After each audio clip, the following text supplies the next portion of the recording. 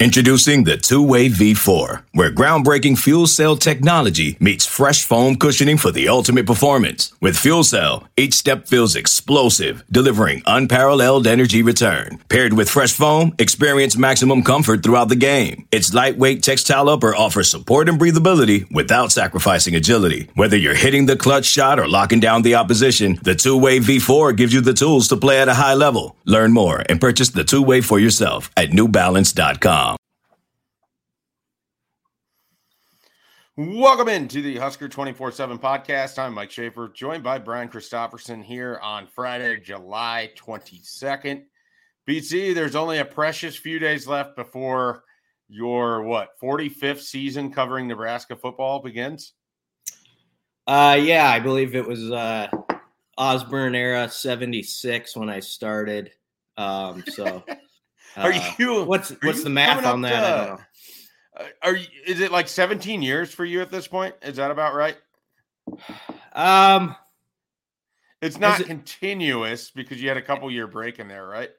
As a day-to-day beat writer, it would have been 2007 was my first year. I did cover the team as like a secondary guy at the newspaper back to 2004. And if you want to count college, which people always like to count the most, they like to really puff themselves up. Then my first season would have been 2000, I believe. Yes, 2000. That was my first time like in the press box. Gotcha. As a college kid at the Daily Nebraskan covering Frank Solich's teams. So about 17, 18 years of football coverage, then, is what you're saying. It's around there, yeah. Somewhere around there. The day-to-day beat writer stuff, 2007. And, of course, that was the last year of Callahan, so that was a good, baptism by fire for me. So your first time covering Nebraska as a full-time person for the Journal-Star, 2007, Bill Callahan. You move over to 24/7 Sports, 2017, Mike Pilot. Yeah. You understand if you leave here again to go cover anywhere else, that coach is immediately going to be fired. Yeah. I don't want to make this about me, but coaches should be asking what my plans are every year. Just make sure they're all right for another season. So yeah. All right. Well, so 17, 18 years of coverage, that means like at least 15, 16 years of media days. What's your excitement level to get back to Indy? Media days is fine. Media likes media days more than the general public does, I feel like. As a media member who despises media days, I go opposite of that. Yeah, and I think you're a wise man with that. But you would say there are media people who get pretty fired up, and they think everybody else is sort of fired up about it too. It's got kind of a first day back to school vibe going for it, I think. And that's like the closest comparison because there's like this weird need for some to just kind of congregate and gather and discuss what the previous 3 months of not seeing each other had been like. That's kind of what it always sort of felt to me.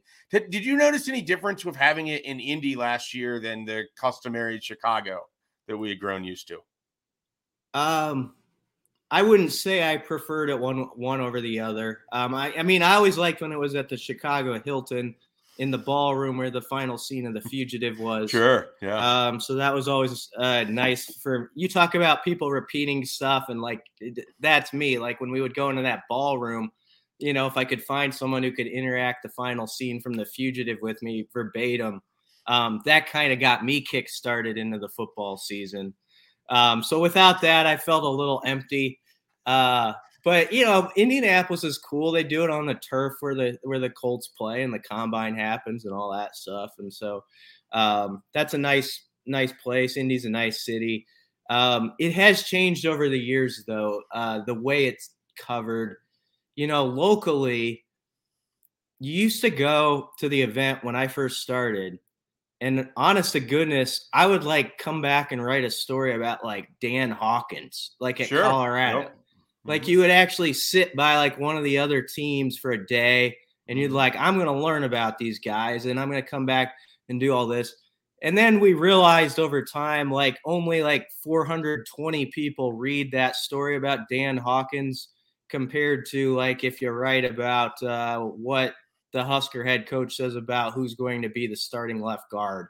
And so it's really shifted where we're doing it all about Nebraska. Everybody else is sort of just focused on their team. And it's always kind of funny to me because we could just go down the street and do the exact same thing that we're doing in Indianapolis, of course, covering the team that's 10 miles down the road from us. But I'm not complaining. I just, you just got to sometimes snicker about how some things work. Yeah, I definitely remember the first time I went to a media days, and it was like I'm doing stories on Mike Leach and Paul Rhodes, and yes. you're down there and in Arlington, and I gotta say that first media days experience was like absolutely phenomenal because it just seemed so cool to me that and it was really kind of like I had covered the spring, the 2009 spring, and that was really my only exposure to covering the football team. So media days was sort of this big deal. And then the Big 12 like really took care of the media members. I mean, they had like a stadium tour of the new Jerry's World when that was being built. They had a suite for us at the Texas Rangers baseball game. Yep. It was they really took care of us. And so then I remember like the first time I ended up in Chicago going to them, and you're at the McCormick Center, which just doesn't feel like you're even in Chicago anyways, because it's so big. It's like its own little suburb. And it was a completely different feel around Big 12 media days versus Big 10 media days. And like from that point forward, it's just gotten to where, I'm very happy that I'll be sitting at home watching the television coverage, filling in whatever I can do for you and Bruntz back here at the command center. So, that's a little Big 10 media days chatter. Let's talk about who Nebraska is bringing, because I don't think there could be any real complaint about any of these three guys. They don't have someone that makes sense to bring as far as a quarterback, but you've got three guys that are veterans, three guys that are very, very much entrenched into starting roles, and three guys that I think represent Nebraska pretty well. And Travis Vokolek at tight end, and then defensive line or edge rusher Garrett Nelson, and cornerback Quinton Newsome. So I think all three of these guys have, all Big 10 potential, BC, and I think it makes sense for Nebraska to bring them next week. Yeah, and also Nebraska starts practice on Wednesday, a day after they appear at this event. So I don't know if this factored in. I'm not saying it did, but I think it would make sense, or does make sense, to take some guys who aren't going to cause a lot of commotion one way or another. And I'm not saying certain guys would necessarily do that, but like, let's say they took Casey Thompson. Then you got sort of more of a carnival around the guy who hasn't yet taken a snap in your uniform, and everybody's asking him about the NIL comments he made. They're recycling that if anybody else pops over in our little bubble. And so I think you kind of avoid that stuff, and it's just like, here's the nuts and bolts. These are guys who are going to talk about the nuts and bolts, because that's sort of the mode you want to be in going into your practice the next day. Garrett Nelson's obviously a passionate guy who will, represent the school well. I think Vokolek's interesting though too. I mean, we're doing our most indispensable Huskers list, and he's going to be in our top 5 very high up there, because if you look at his position group, a lot of questions behind him. They have some guys who might step up, whether it be a Borkercher or AJ Rollins or Brewington, whoever it may be. But there's definitely a 1A component to that tight end room, and then a gap. And so it'll be interesting hearing Vokolek, talk about that. And then Quinton Newsome, they want him to be a leader in the secondary. They want him to take charge back there. And Travis Fisher has told him, you've got to be my guy this year. You got to be the man and sort of own that room. And so it makes sense that he would be at an event like this where you kind of get that going with a guy where it's like you're out front for this team. You see that? You're out front right here in Indianapolis, and it's going to be that way all through this season. Yeah, I mean, I had Travis Vokolek, at number 2 on that most indispensable Huskers list, because if, something happens to him, you're playing someone without a lot of experience, or Chancellor Brewington's playing a lot of snaps at a smaller body frame as your number 1 tight end. So I I think Travis Vokolek is really important. I also think, and I've said this, I've written this, I think there's a path where he could lead Nebraska in receptions this year, or lead Nebraska in touchdowns. I think he could be a huge red zone target for him. I think that, you know, with Mark Whipple, there's a hope that they have a little bit better passing game going on in their red zone, and a guy with that kind of frame and that sort of wingspan and those hands. I mean, you know, we're both Vikings fans. Kyle Rudolph wasn't going to beat anybody with his speed, but you get down into the red zone and you got somebody with oven mitts that can go catch the ball. It can be really helpful for you. And I think Travis Vokolek can definitely, you know, be a pretty large impact guy on offense, even if he hasn't been to this point. So I think he makes a ton of sense being there. You mentioned Garrett Nelson as a passionate guy. I already have this mental image of him getting invited to like the little set that they have for BTN, and you know he's sitting up there holding court with the BTN people there for Big Ten Media Days. Like I can see him having a really strong like 2 to 3 minutes up there, you know, just dropping the quotes that you come to expect with him. You know, whether it's talking about Nebraska's beef production or, you know, just the really colorful nature that he goes about it. But this was always a goal for Garrett Nelson. It was never expressly be part of Big Ten Media Days, but he wants, and he came to Nebraska with the idea that he wanted to be a focal point on defense. He wanted to be a leader for this team. He wanted to be in these sort of opportunities. And I think it's really cool that he's kind of getting that. It feels to me, Brian, like it's been a little bit of a summer of Garrett Nelson where I gather from a lot of people that he's regarded as one of the 3 best players on this team. I don't know that was the case necessarily coming out of last season, but I think it's a realization that he's just been what you want, steady improvement each year. And there's a lot of hope for him going into 2022. He changed his body a little bit, and he thinks he's faster. And I mean, it looked that way in the spring game. They couldn't block him. If you remember that first half, Nebraska's offensive tackles had a miserable time against him. And it was kind of funny because all spring it was like, oh, the whole line's kicking tail and, you know, knocking everybody around. And then Garrett Nelson sort of disrupted that storyline. It felt like in about a quarter and a half of spring game action with his pass rush. He's been vocal about the fact also he wants his team to average 1 more sack per game than last year, which is a huge number and a good goal, though, because if you look at last season, I think, you know, people make fun of me sometimes because I use the specific, like they averaged 1.82 sacks or whatever it is. I can't remember exactly what it is, but it was something like that. It's like 1.69, I think, or something like that. Yeah, something like that. So, but that number, whatever that 1 point decimal is, it ranked like Nebraska was like 100th or something, like in sacks per game. So what Garrett Nelson's talking about sounds large, but it also would put Nebraska more like in the, you know, top 35, top 40, where you want to be in that category. And I think if you have a knock on Nebraska's defense last year, as stout as they were at times, I don't think they were disruptive enough behind the line of scrimmage. And that's what you want to see Garrett Nelson help change. And I think you kind of hope that O'Shawn Mathis, Nelson, Caleb Tanner, all those guys sort of feed off the, I think, opportunistic matchups they might get because they've got these peers who are going to demand attention from the opposition as well. So we'll see if that pays off.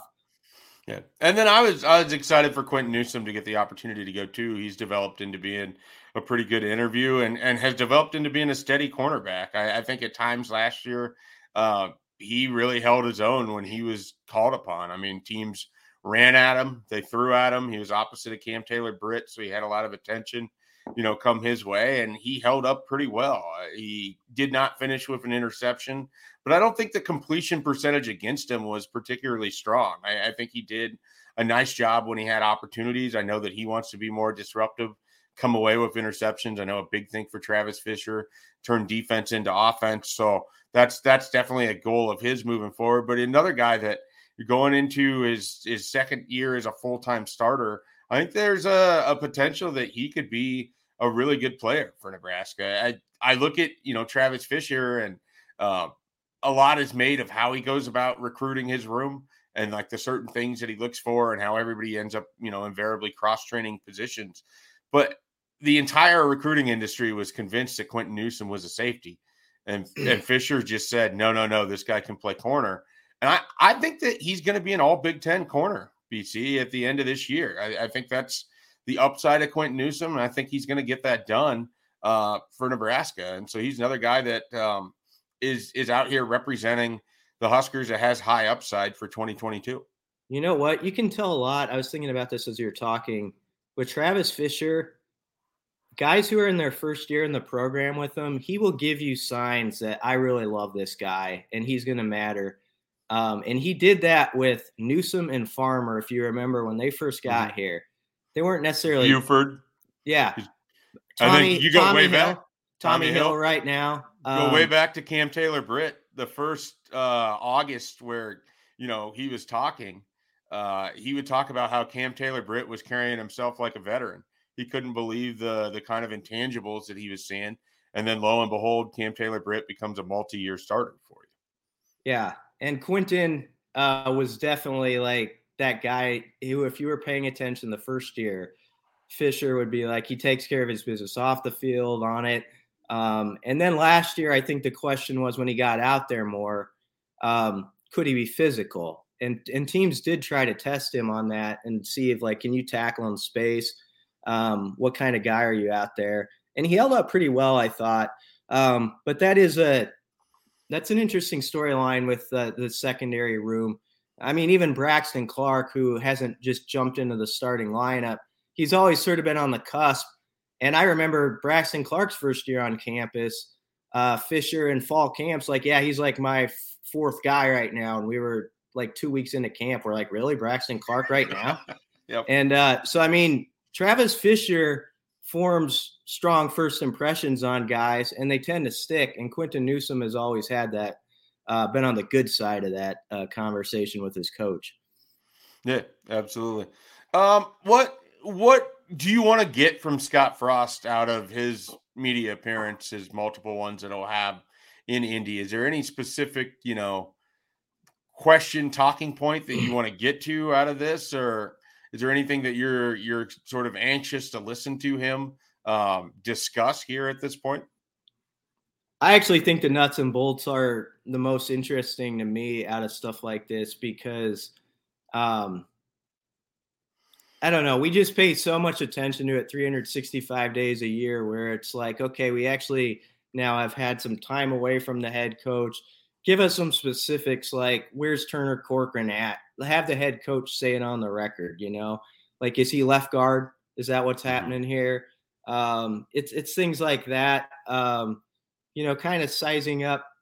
They've had some kind of interesting position moves that I think some people have put under the radar that are critical to this team this year, like Trent Hickson at center is a huge move that is going to have a big impact one way or another on this team.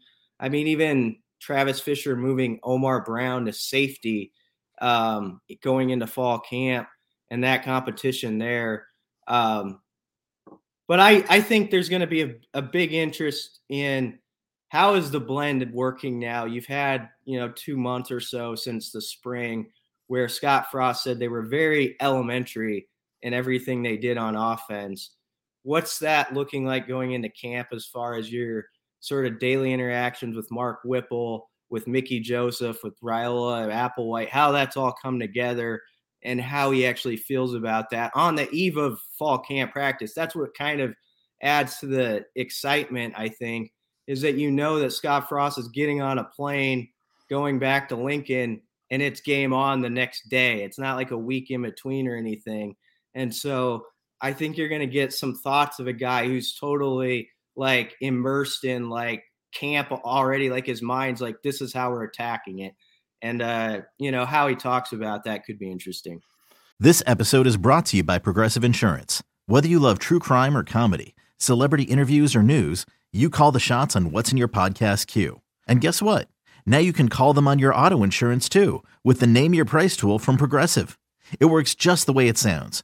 You tell Progressive how much you want to pay for car insurance, and they'll show you coverage options that fit your budget. Get your quote today at Progressive.com to join the over 28 million drivers who trust Progressive. Progressive Casualty Insurance Company and Affiliates. Price and coverage match limited by state law. Okay, picture this. It's Friday afternoon when a thought hits you. I can spend another weekend doing the same old whatever, or I can hop into my all-new Hyundai Santa Fe and hit the road. With available H-Track all-wheel drive and 3-row seating, my whole family can head deep into the wild. Conquer the weekend in the all-new Hyundai Santa Fe. Visit HyundaiUSA.com or call 562-314-4603 for more details. Hyundai, there's joy in every journey. Do you feel like the Omar Brown move is as much about Omar Brown as it is about Tommy Hill sort of cementing himself in that spot? And so you might move a guy like Omar Brown to give you the best opportunity to get him onto the field while also keeping Tommy Hill and Quentin Newsome out there? Yeah, it could be. I mean, I think they definitely want Tommy to play a lot. I think Travis Fisher thinks he thinks he's like an NFL guy. And, now it's a matter of just getting the reps, and they think he can be Cam Taylor-Britt. I mean, they think he can be that and then some. That Travis Fisher said that on the record. Safety is going to be interesting, though, because a lot of upside there. You've got 4 guys in the conversation. You got Miles Farmer and Marquise Buford. And I would say, if you said, what's your prediction about who trots out their first snap against Northwestern, I would pick those 2. However, he really likes Deshaun Singleton. Yep. And Singleton at the end of spring camp came on strong. He was a little slow to start, but you might expect that at that position because they're processing so much. But Singleton is a guy that Fisher feels like can cover anybody. Like he's got corner coverage skills. Whereas that's the part where Miles Farmer is going to have to prove to his skeptics, is people think he's a bigger guy. Is he going to be a little slower back there? So he'll have to fend off some guys.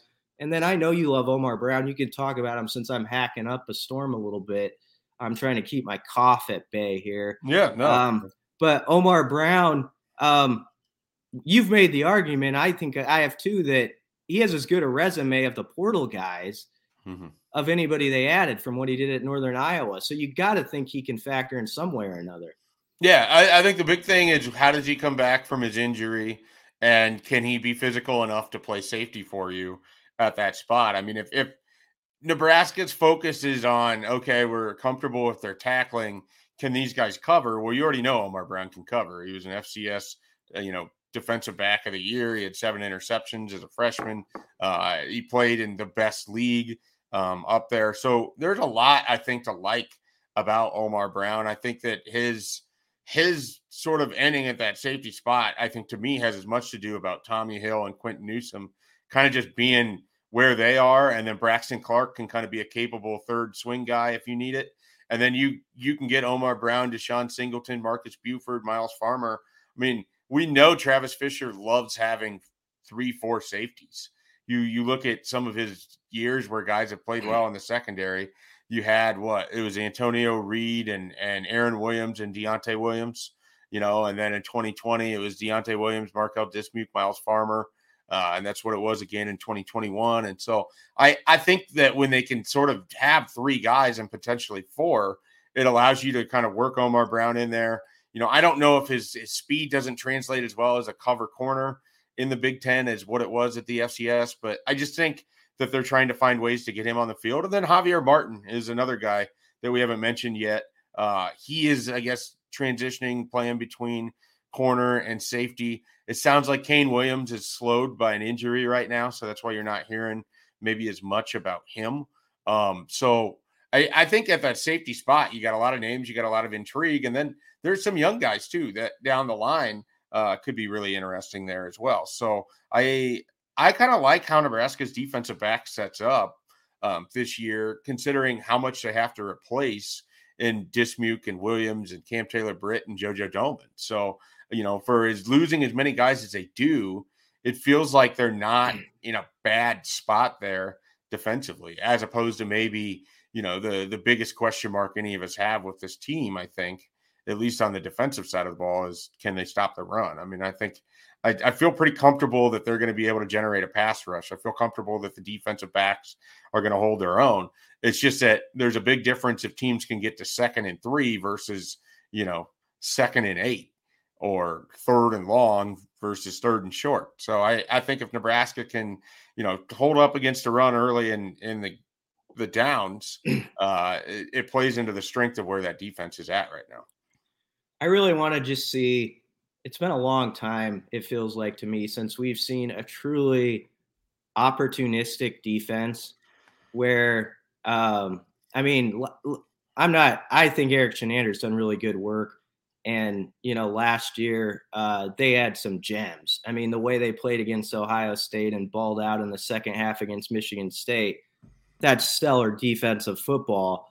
But I think where this defense, even if they're missing some of the parts like Doman from last year, where they could even the playing field and then some, be that group that takes the ball away multiple times a week. Be that group that, bows up in the red zone and is ranks in the top 20 in red zone touchdown percentage defense. If they're that type of unit, I think that's really, as much as anything, what's going to get this program to another level where we're talking about that 7-8 plus win type team. And I can't think of the last Husker defense where I thought they had that knack for they're just going to steal the football from you. Yeah.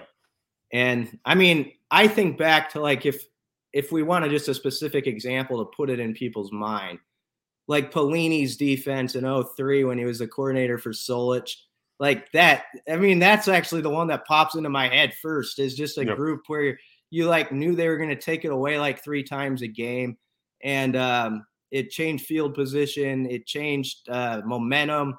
And that's what this group has to be. And you hope that the pass rush additions like Mathis, and I think Caleb Tanner, who people are sleeping on, that they're going to help that, because they're going to put some chaos around the quarterback and force him into some bad decisions. All right. Well, speaking of chaos, Pat Narduzzi introduced a little chaos into the college football world when he went on a podcast the other day and, just fired a few stray rounds at Mark Whipple for whatever reason. It was weird. It was weird, wasn't it? Yeah. Well, what's weird is that none of his complaints as he outlined them matched up to what he said. I mean, you go look at how they performed in that game against Wake Forest. First of all, they won it by 20 plus points and scored 40 some points. Second of all, they had a pretty even split between how they ran and how they passed.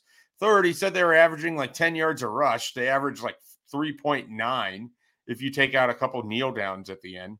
So, I mean, I understand the reputation that Mark Whipple has. I still get a kick out of asking Andrew Ford, the former quarterback at UMass, his thoughts on how Whipple used, the running game when he was there.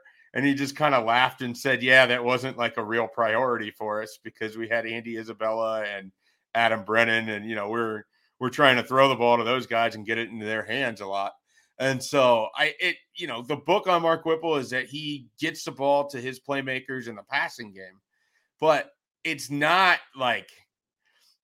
this 90-10 split. I don't think Casey Thompson's going to leave the year throwing it 600 times. I think there's going to be more of a balance there. It was just an odd commentary all the way around from Narduzzi, who also basically boasted that if Pitt had played in the Big Ten, if Michigan State is one of the best teams in the Big Ten, that they, lost that game to Michigan State. But that if that's one of the best teams in the Big Ten, Pitt could easily go into the Big Ten and compete too. And it was just a weird, podcast all the way around from a guy who doesn't really say much to begin with. So I found it bizarre. You wrote about it a little bit yesterday. Where did you come down on this whole thing? Yeah, I mean, he got most of the facts wrong. I think they threw it about 51% of the time last year, ran at 49. Yep. It's funny, in that game, that was the Wake Forest game was the one where Pickett did the fake slide. Yep. And ran for 58 yards for a touchdown. And so that was that was their big run play. If you take that out of the equation, which was even worse, a scramble, by the way, they ran for like 70 yards in that game. No. So they were not just running it down Wake's throat, nor did they need to. They scored 45 points. Look, I think it's fair to wonder. I mean, Mark Whipple, this is a place that loves to run the football deep down. Like they still do. People want to see that. And there is that question, like, how's this all going to fit together? Is Mark Whipple going to pay enough respect to that? How's the blend with some of this some of like the option stuff they were doing, triple option stuff that was actually one of their more successful staples last year. Is that completely out of the playbook now? So there are fair questions about how it's all going to work. But what is not fair is to knock a coordinator who had his best year of coaching almost last season and put Pitt football on the map for the first time in a long time with a Heisman candidate, 42 touchdowns, 7 picks. So it was a bizarre take, but Mark Whipple is going to do some different stuff according to what, you go back to some spring interviews. I remember James Carney talking about like 3rd and 2, he might throw it on 3rd and 2. Like he's going to go outside the box a little bit. So people do have to get used to that. And an interesting dynamic to this is you're playing a team the first week that was horrible against the run last year. And so if Nebraska comes out in this game in Dublin and it's a little pass happy and, they scuffle a little bit on offense, there are going to be some critiques right away about like, wait a second, you're going against a squad that, gave up more than like 40 rushing yards than any other team in the Big Ten per game last year. Why can't you just run it down their throat? So sort of the questions about what Whipple wants to do and also who they're playing the first week and what their weaknesses were a season ago, that all comes together as sort of an interesting connection of things. Yeah, that's a good way to summarize it too, because there's going to be a lot of kind of armchair quarterbacking off of that first game against Northwestern, regardless of what happens. And the way that Northwestern defense looked against Nebraska running the football is only going to kind of enhance that. I think one of the hot topics, at least to me, and I know you do the same radio circuit that I do, I feel like I've been asked so much about Anthony Grant in the last week and a half that I think that everyone is kind of expecting that Anthony Grant would be the one getting that first carry. Are you ready to say that, or do you think that it could still be Rahmir Johnson's job? Yeah, I don't know that I have a 1A yet. I think Brian Applewhite has opened up the idea that someone could surprise him too. I think Rahmir's going to play a lot, and I think Anthony Grant's going to play a lot. So I don't know. I think it is going to take a few weeks of actual game action to say, okay, who's the guy who really stirs the drink here? But Rahmir has more proof than anybody else so far. And the thing they can do with Rahmir that Whipple's going to like is he's got such good hands. And you can move him out of the backfield, I think, and get him in the slot in some matchups where he's going to create some problems for defenses. So I think they're going to want to do that a lot with Rahmir. I mean, you think about the times he touched the football, he had a high efficiency rate of big plays last year. Like, against Oklahoma, he had the big catch down the sideline. Michigan, he did the same thing on one of Nebraska's prettiest plays of the year. And he ran really well in that game too. And I think people can forget this. I think Nebraska beats Minnesota if Rahmir doesn't get dinged when they're driving down inside the 5-yard line. Of course, the infamous slip happens a couple plays later where Yant's feet go out from under him. But Rahmir was running well in that game and had a lot of momentum at the running back position.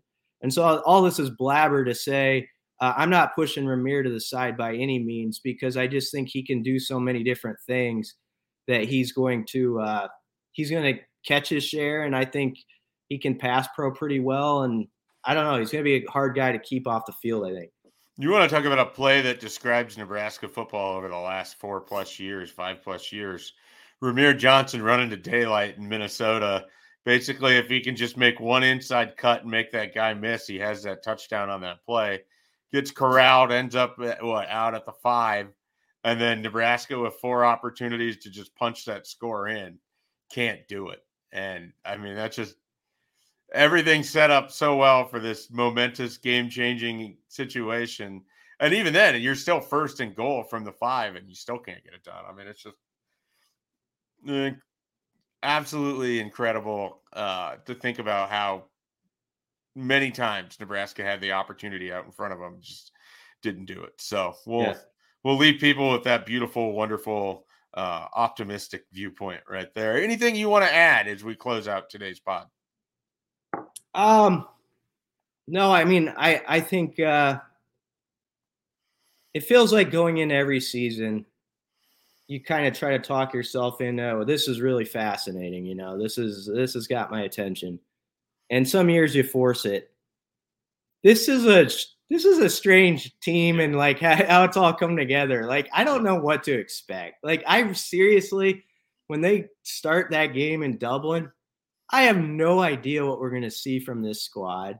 I could see them being in a dogfight where they lose by 4 points to Northwestern, and I could see them winning by 35. And 33 new scholarship guys.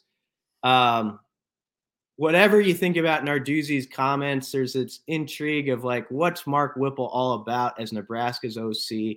What does that look like? What does Nebraska look like in an offense where it's not a QB running it all the time, maybe? Sure. That's a big change. All this stuff is just so interesting. And then, like, did they find it with some of these guys they brought in from the portal on defense where, there was all this concern early in 22 about what's it going to look like? Maybe they'll be just fine. You know, if like O'Shawn Mathis, maybe he's a stud. Maybe he's a first-team all-conference guy. We don't know. So there's all these sort of just really interesting things going on with this team. So it is good that we're into it next week. And I think this is one of the more mysterious Husker seasons we've ever walked into. And I guess that's fun. Yep, absolutely. All right. For BC, I'm Mike Schaefer. We're Husker 24/7. Be sure to check out Husker247.com. All the coverage of Big Ten Media Days coming up here in Indianapolis next week. We'll be back with another podcast following Big Ten Media Days, getting everything summed up as we dive right into fall camp. It is all happening quickly here with the 2022 season upon us. Husker 24/7 is the place you want to be, and we will catch you next week.